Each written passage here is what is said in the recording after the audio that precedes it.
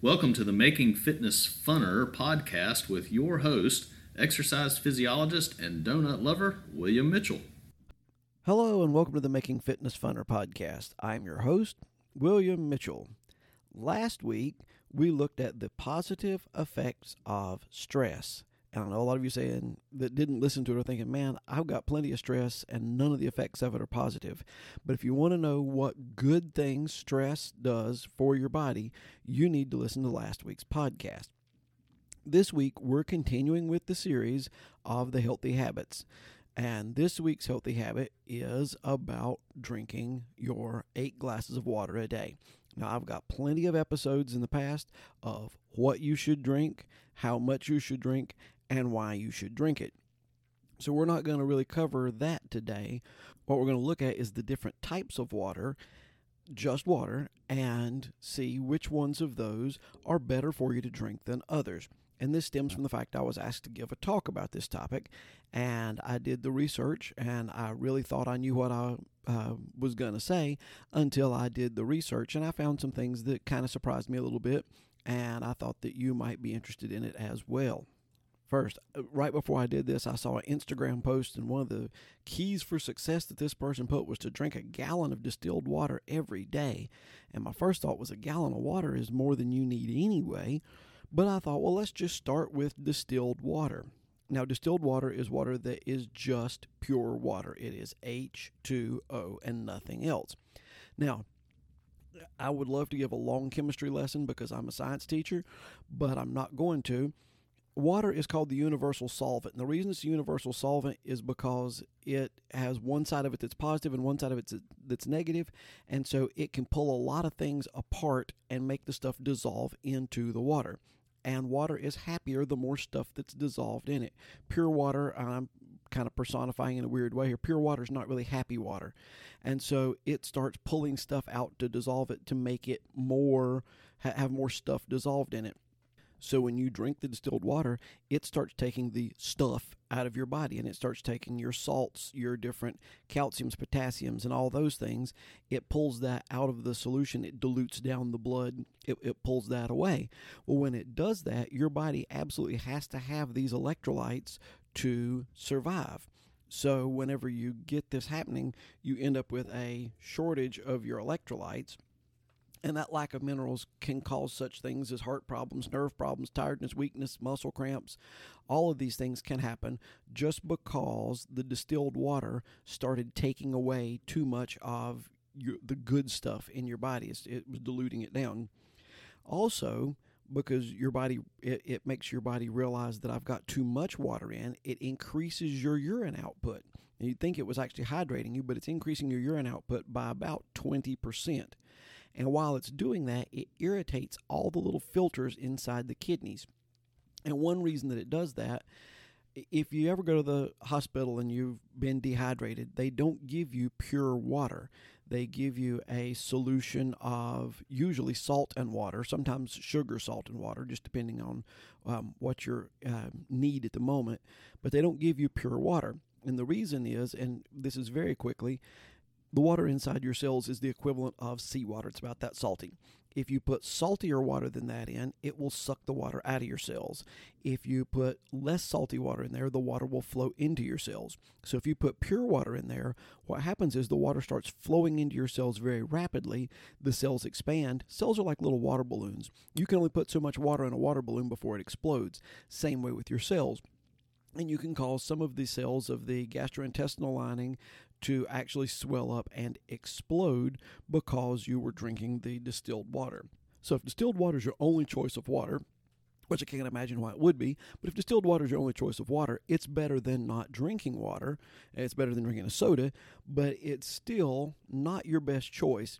So whenever you're looking for water, that should be towards the bottom of your choices of water. The next one I looked at was alkaline water, and there's a lot of claims about alkaline water, and I thought that most of the claims about alkaline water were absolute craziness. However, it does appear to increase your ability to hydrate after strenuous exercise. However, I do want to point out that the main research that was done on that was done by a alkaline water company, so that may be a little bit suspect. It really does help provide minerals. It can help with some of your gastrointestinal conditions. If you've got an acid stomach, it's kind of like taking half of a Tums or something. It gives you a little bit of basic, it gives a little bit of release for that. However, it does not prevent or cure cancer. And it can upset your digestion.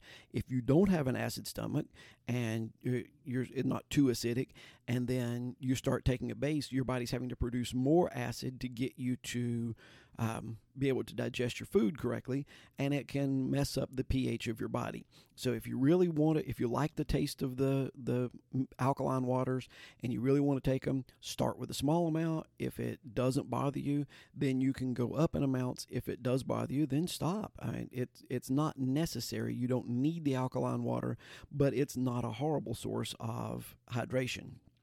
On the other side of the pH scale is the sparkling waters, and I absolutely love the sparkling waters. I like the bubbles. The problem with them is their pH is slightly acidic, from 3.8 to 5.4. So whenever you've got that, most of us don't really know the pH scale, but that's a little bit basic. It could be bad for your teeth. It could increase the acidity in your stomach. However, it's nowhere near what a soda is. Sodas are at about 2.7, and for each number on the pH scale, you go up 10 times. So it's 10 to 1,000 times less acidic than drinking a cola. So if you're going to drink one of those, the sparkling water is not bad for you, also in moderation. So what about bottled water? Well, let's start with the single-use bottles that you just go in the store, you buy your bottle of water, you drink it, you throw it away. That produces tremendous amounts of pollution. However, it's a very convenient source of water. There's two major contaminants that happen with bottled water.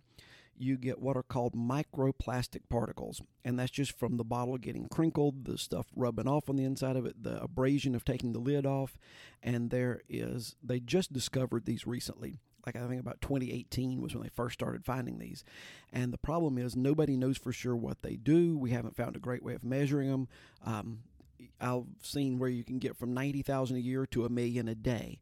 So there's a lot of variation in the estimation of microplastics that are in your water. And I bring this up because you're going to hear a lot more about this in the future.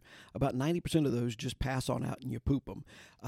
But about 10% of them get into the body, and they found that they cause chronic inflammation and liver damage, other tissue damage. They just found them, so they haven't had a lot of chance to figure out what they do in your body. But that's a major source of contamination. Also, if you use either a plastic-lined reusable water bottle or a plastic reusable water bottle, you're getting these microplastics in it from where you scrub it down to clean it, hopefully, and where it's just the wear and tear on the bottle. There are also chemical contaminants that leach out of your single-use water bottles. Most of them are still within the safe level. BPA, which is an estrogen hormone disruptor, goes up 4 times whenever the bottles are stored in a hot place, but it's still within the acceptable levels, if you like acceptable levels. And even your metal bottles and your metal cups, unless they say BPA free, they leach BPA out also. Another study, they left the bottles in the sun for 12 days. Arsenic, antimony, and thallium went well above the federal water quality standards, and all of these are toxic, and some of them are carcinogens. And you say, well, I won't store my water bottles in the sun, or I won't store them in the heat. You may not, but what about on that hot truck whenever it's being delivered, or in the stock room at the store where it's nice and hot? So you can get a lot of harmful contaminants leached into your water from the plastic water bottles. That leaves us plain old tap water, and that seems to be the best source of hydration. It's the least expensive. You can carry your own BPA-free container. Now, another study was talking about how seldom we wash our water bottles that we carry with us, or the water cups and everything, and how disgusting they are as far as bacteria. So you need to make sure that you wash those too. If you're concerned about the quality of your city's drinking water, you might want to use a filter. Then once again, put it in your personal water cup or can or bottle or whatever that you carry, and keep it nice and cold, and drink your 8 glasses of water a day, and this should make your fitness just a little bit funner. I hope you've enjoyed this episode.